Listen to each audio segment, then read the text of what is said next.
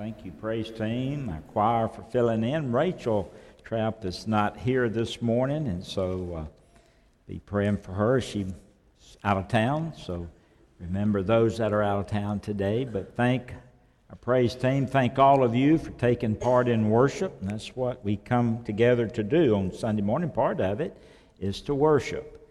And so I hope you were involved in worship this morning. If you would, please turn to Luke chapter 16. Luke chapter 16, I want to share a very familiar passage of Scripture. Luke 16. I'd planned to preach 2 other sermons, and He kept bringing me back to a sermon that I shared years and years and years and years ago. And the title of this sermon is Lazarus at Your Gate. Lazarus at your gate. Let's bow our heads for a prayer. Heavenly Father, thank you for an opportunity we've had to come and worship you. And now as we open the Holy Scriptures, your inspired, infallible, inerrant word, may we understand, Lord, this message, Father, is from you. We're reading from your word. And as you speak to our hearts, we pray that our minds be open and clear, that we'll focus upon our relationship with you. We'll allow your Holy Spirit to speak to our hearts, move us in decisions that we need to make. Thank you for what you're going to do today in this time. In Jesus' name, amen.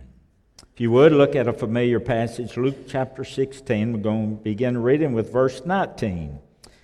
There was a certain rich man which was clothed in purple and fine linen and fared sumptuously every day. There was a certain beggar named Lazarus, which was laid at his gate, full of sores, and desiring to be fed with the crumbs which fell from the rich man's table. Moreover, the dogs came and licked his sores. And it came to pass that the beggar died, and was carried by angels into Abraham's bosom. The rich man also died. He was buried. And in hell he lifted up his eyes, being in torments, and seeing Abraham afar off, Lazarus in his bosom. And he cried and said, Father Abraham, have mercy on me, and send Lazarus, that he may dip the tip of his finger in water and cool my tongue, for I am tormented in this flame. But Abraham said, Son, remember that thou in thy lifetime receivest thy good things, likewise Lazarus evil things. But now he's comforted, thou art tormented. And beside all this, between us and you, there's a great gulf fixed, so that they which would pass from hence to you cannot, neither can they pass to us that would come from thence. Then he said, I pray thee, therefore, Father, that thou wouldest send him to my father's house.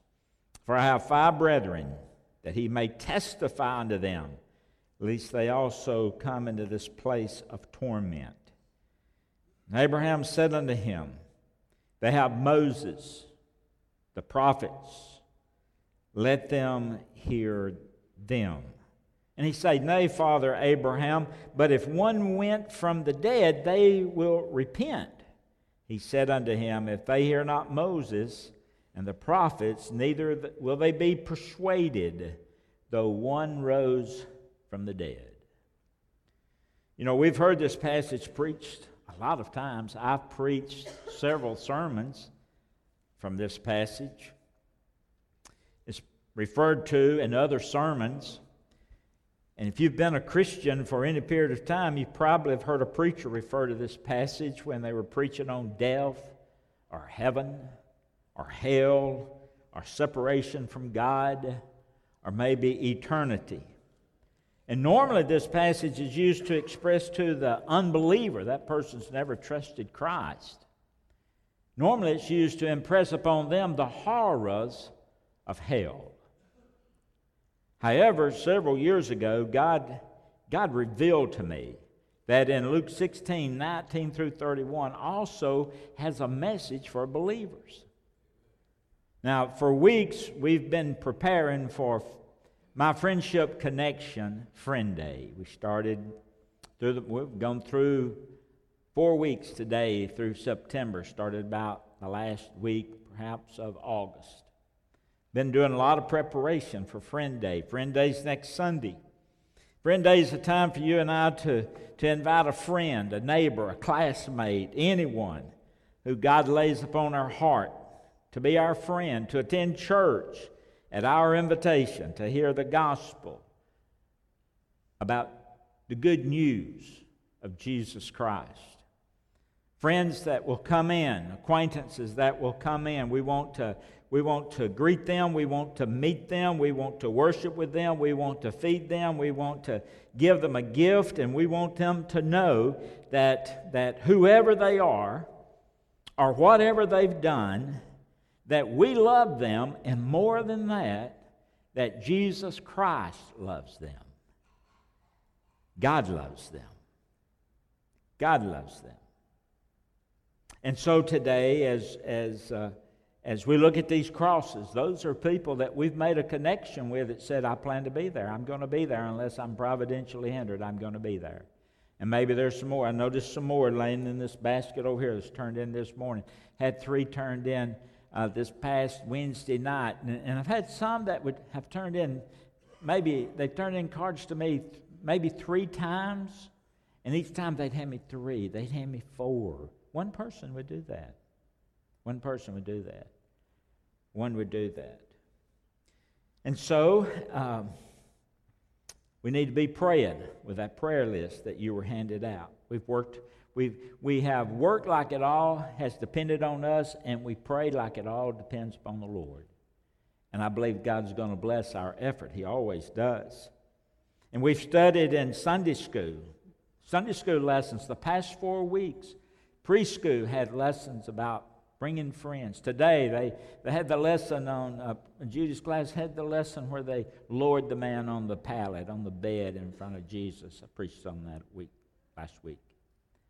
And we've had Sunday school lessons for 4 weeks in preschool in our children's department and in our youth department and all of our adult departments and senior adult departments.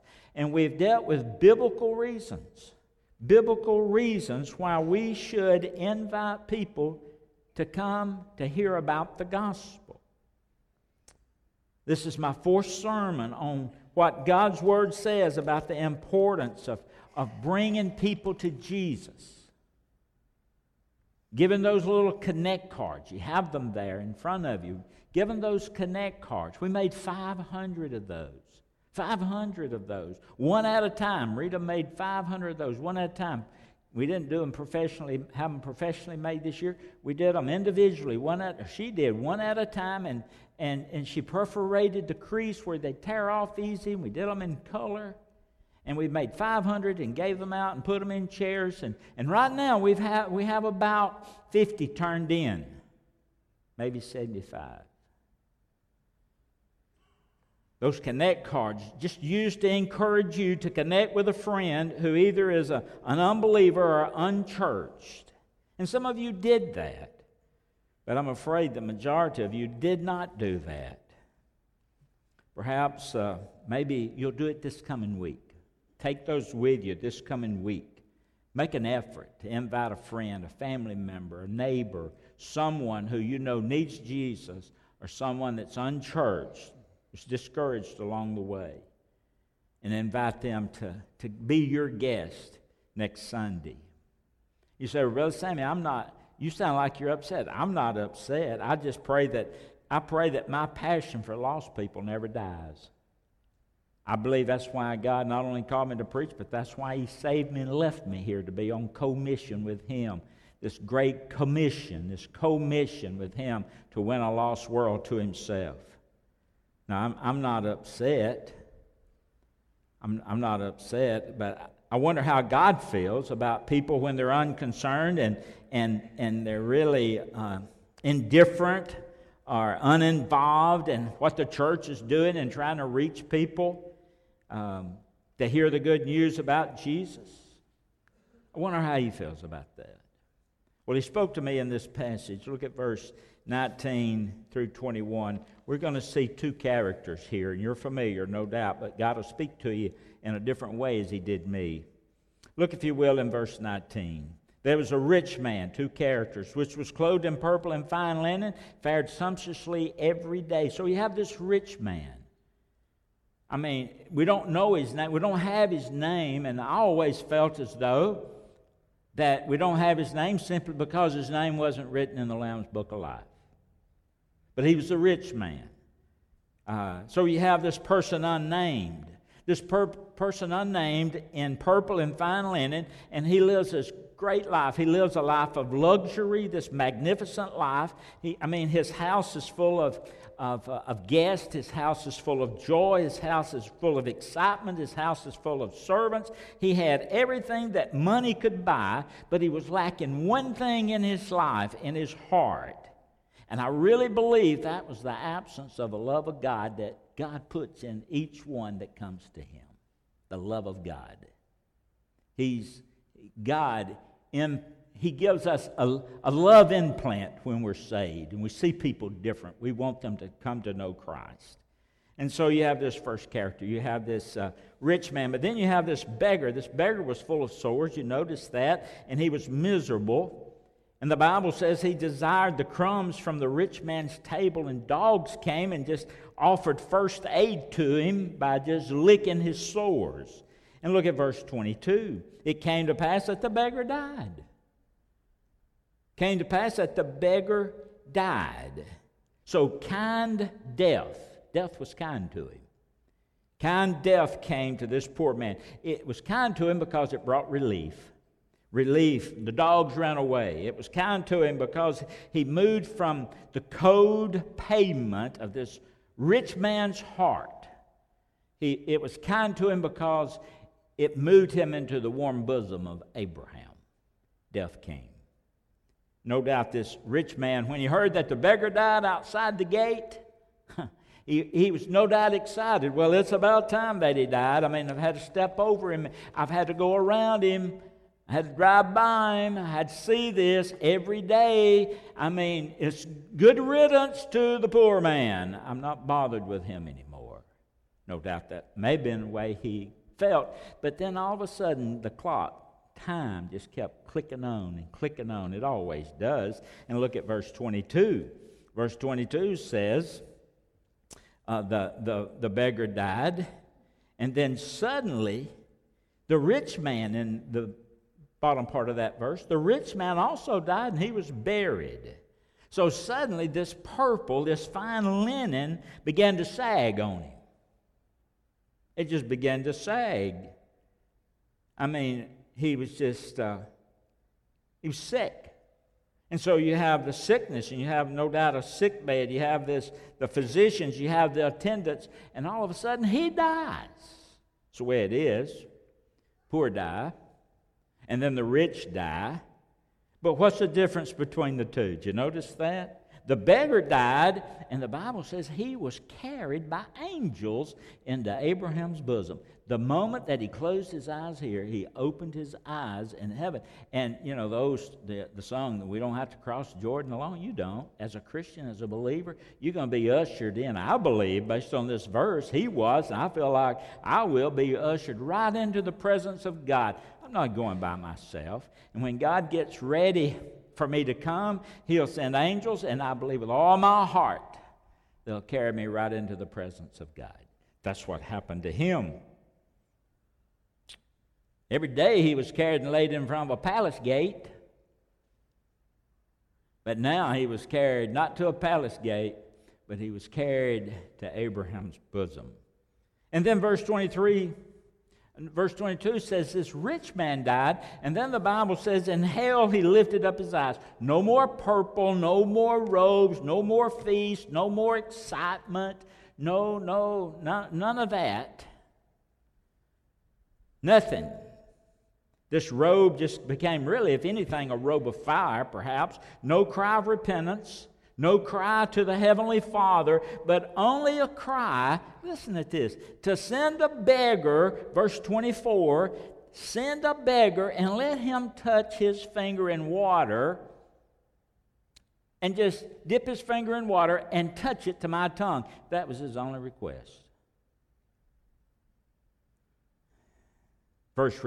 Verse 25, look at it.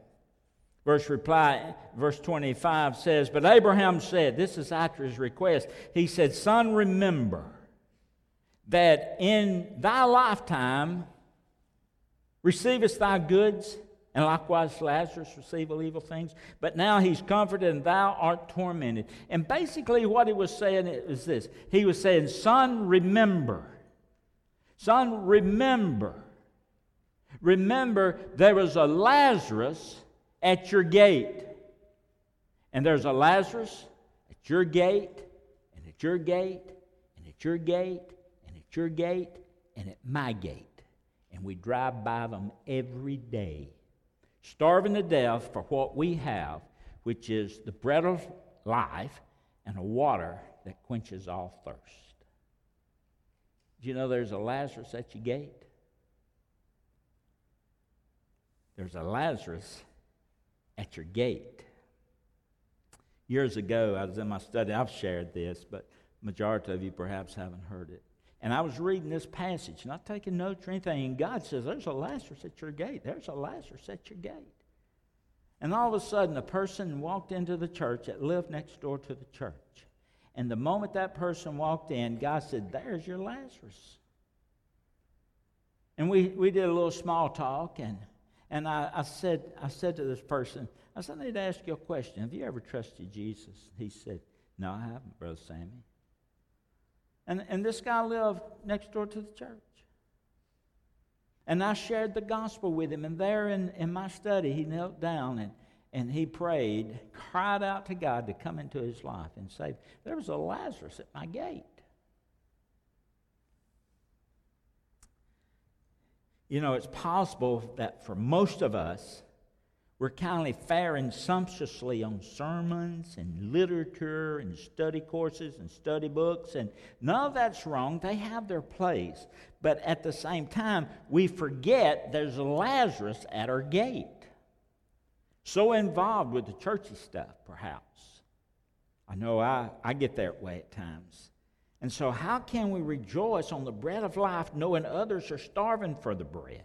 That's kind of inhumane. That's inconsiderate, self-centered. That's really, for a Christian, hypocritical. Really hypocritical. And see, I believe with all of my heart, I've studied this, the sin that condemned this rich man was not his riches. The sin that condemned him was not his character. We don't know how much money he had, just said he was a rich man. It wasn't his character. We weren't told anything about that. It wasn't that he was being unfair. We don't know anything about that. But the sin that really condemned this rich man was that there was an absence of love for his Lazarus that only God can give, by the way. He neglected his Lazarus. A sin that condemned this rich man was none of what we might thought it would have been. But this sin was as he rejected the one who was laying at his gate. Wow. Look at Matthew chapter 25. Matthew chapter 25, you'll see what God's Word has to say about this in verse 31. We're about finished. When the Son of Man shall come, Matthew 25, verse 31, when the Son of Man shall come in his glory and all of his holy angels with him, and shall set up on the throne of glory, and before him shall be gathered all nations, and he'll separate them one from another. A shepherd divideth his sheep from the goats. And Jesus said, and he shall set the sheep on his right hand, the goats on the left. And then shall the king say unto them on the right hand, Come, you blessed, in verse 34, my Father, inherit the kingdom prepared for you from the foundation of the world. I was an hungry, and you gave me meat. I was thirsty, and you gave me drink. I was a stranger, and you took me in. Verse 36. Naked, and you clothed me. I was sick, you visited me. I was in prison, you came unto me. Then shall the righteous answer, saying, Lord, when saw we thee hungry, and fed thee, or thirsty, and gave thee drink? When saw thee a stranger, and took thee in, naked, and clothed thee? Or when saw we thee sick, or in prison, and came unto thee?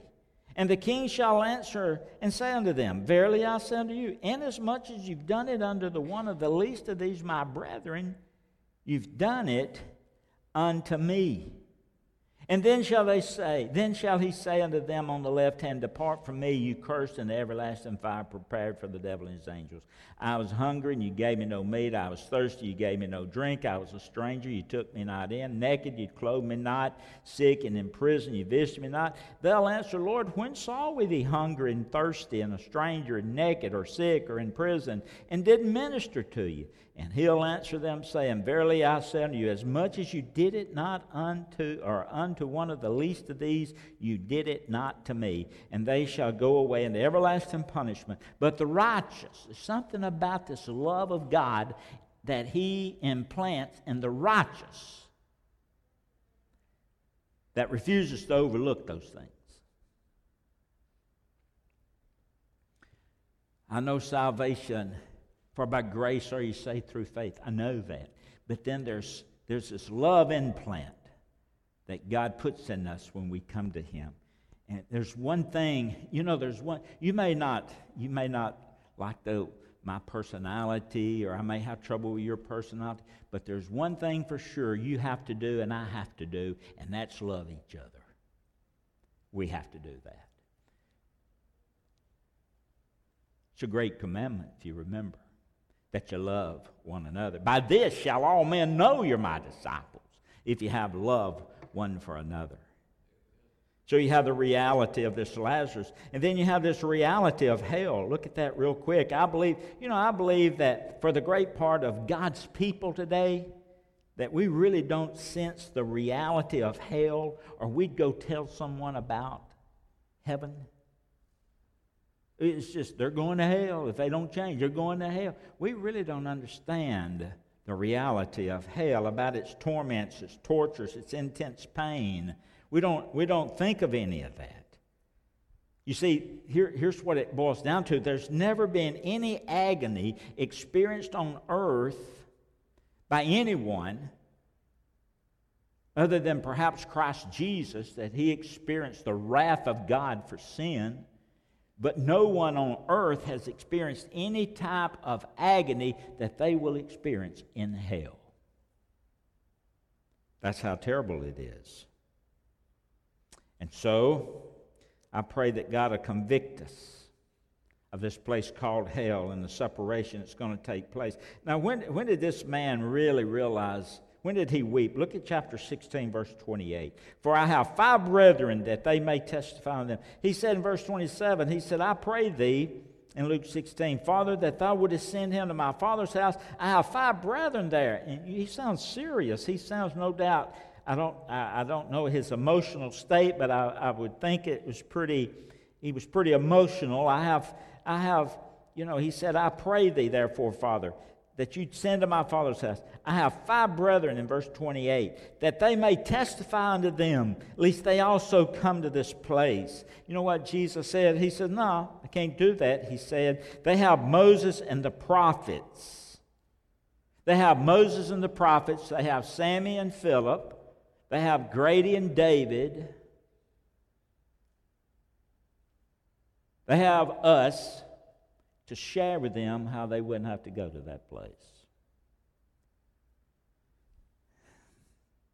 We need to pray that God will help us, that one day we might think what it might be like to be separated from a loved one, or from a friend, or from a neighbor, or from a fellow co-worker or classmate, and they go to hell because we failed to share the gospel with them. We kept it to ourselves. Last week we talked about the sin of the desert. The sin of the desert, you know where the water is, but you won't tell nobody. It's kind of like the sin of the desert. We know how to get to heaven, but we don't tell nobody. I'm going to end with this. How the reality of our responsibility. Verse 28 and verse 29, I just shared that with you. It's our responsibility. Ralph Beckenbach, I was visiting with Brother Ralph. He's not here today. He's our oldest church member, 96 years old. And years ago, when Ralph first came here, he shared something with me. Ralph loves music. He loves music. He worked in a piano shop. He learned how to tune pianos. And then he learned how to play the violin. And he's very gifted in music and talented in music. And one day he shared with me that there was a Stradivarius violin that his father had. And Ralph is 96. He was born in 1921, and his father had this Stradivarius violin, and he left that violin to Ralph. And Ralph kept that violin at home all those years. And then when he moved to Alabama, he brought that violin with him. And he said, Brother Sammy, he said then, I'm old. He's much older now. He said, I'm old, and that would be a blessing to someone if I just shared it with them. You know what he did? He took that Stradivarius violin. I don't know what it would be worth, how old it was, and he donated that Stradivarius violin to the music department at Northwest Shows Community College. And I've seen it. It's in a glass display there in the Fine Arts Building. There's this violinist by the name of Terrizzo, and I thought of Ralph when I read this. Terrizzo was the greatest violinist who some think who had ever lived. And one day they found Terrizzo dead, and they went through his attic. They found 246 violins in his attic. And the caption said this: in his devotion to the violin, he had robbed the world of all that music during the time he treasured his violins. Wow. How many of us are kind of like Terrizzo? How many of us have robbed the world of knowing about Jesus because we just kept it hemmed up? And we fail to offer this salvation to the world. I mean, we pray that the world will be saved, but we won't go. We pray the world will be saved, but we won't share. We want souls won, but we don't witness. We want revivals, but we won't humble ourselves in the house of God. But we have a responsibility to the world. Close with 2 Corinthians chapter 5, verse 18 through about verse 20. 2 Corinthians 5, verse 18 says this. Let me look at verse 18. And all things are of God, who hath reconciled us to himself by Jesus Christ, and hath given to us the ministry of reconciliation. You get that? He's reconciled us. He's given to us the ministry of reconciliation to see that others are reconciled to him. Verse 19, to wit, that God was in Christ reconciling the world unto himself, not imputing their trespasses unto them, and hath committed unto us the word of reconciliation. You don't think you have a responsibility to take a Connect card? Turn one in? Now then, we're ambassadors, verse 20, for Christ, as though God did beseech you by us. We pray you in Christ's stead, be you reconciled to God.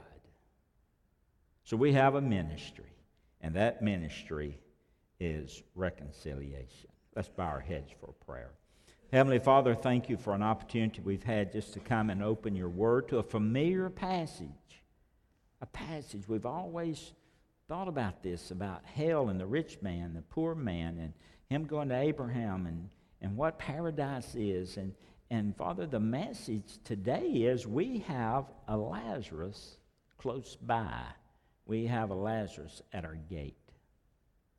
And we have 1 ounce of the Holy Spirit in us. We have all of him. And that should be a concern of us when we see people next to us, near us, who don't know Jesus. Help us, Lord, we pray, to realize that we have a ministry of reconciliation, reconciling people to you, showing them the way. Help us not to hoard the message for people who are starving for the bread and are thirsty for the water. And we make this prayer in Jesus' name.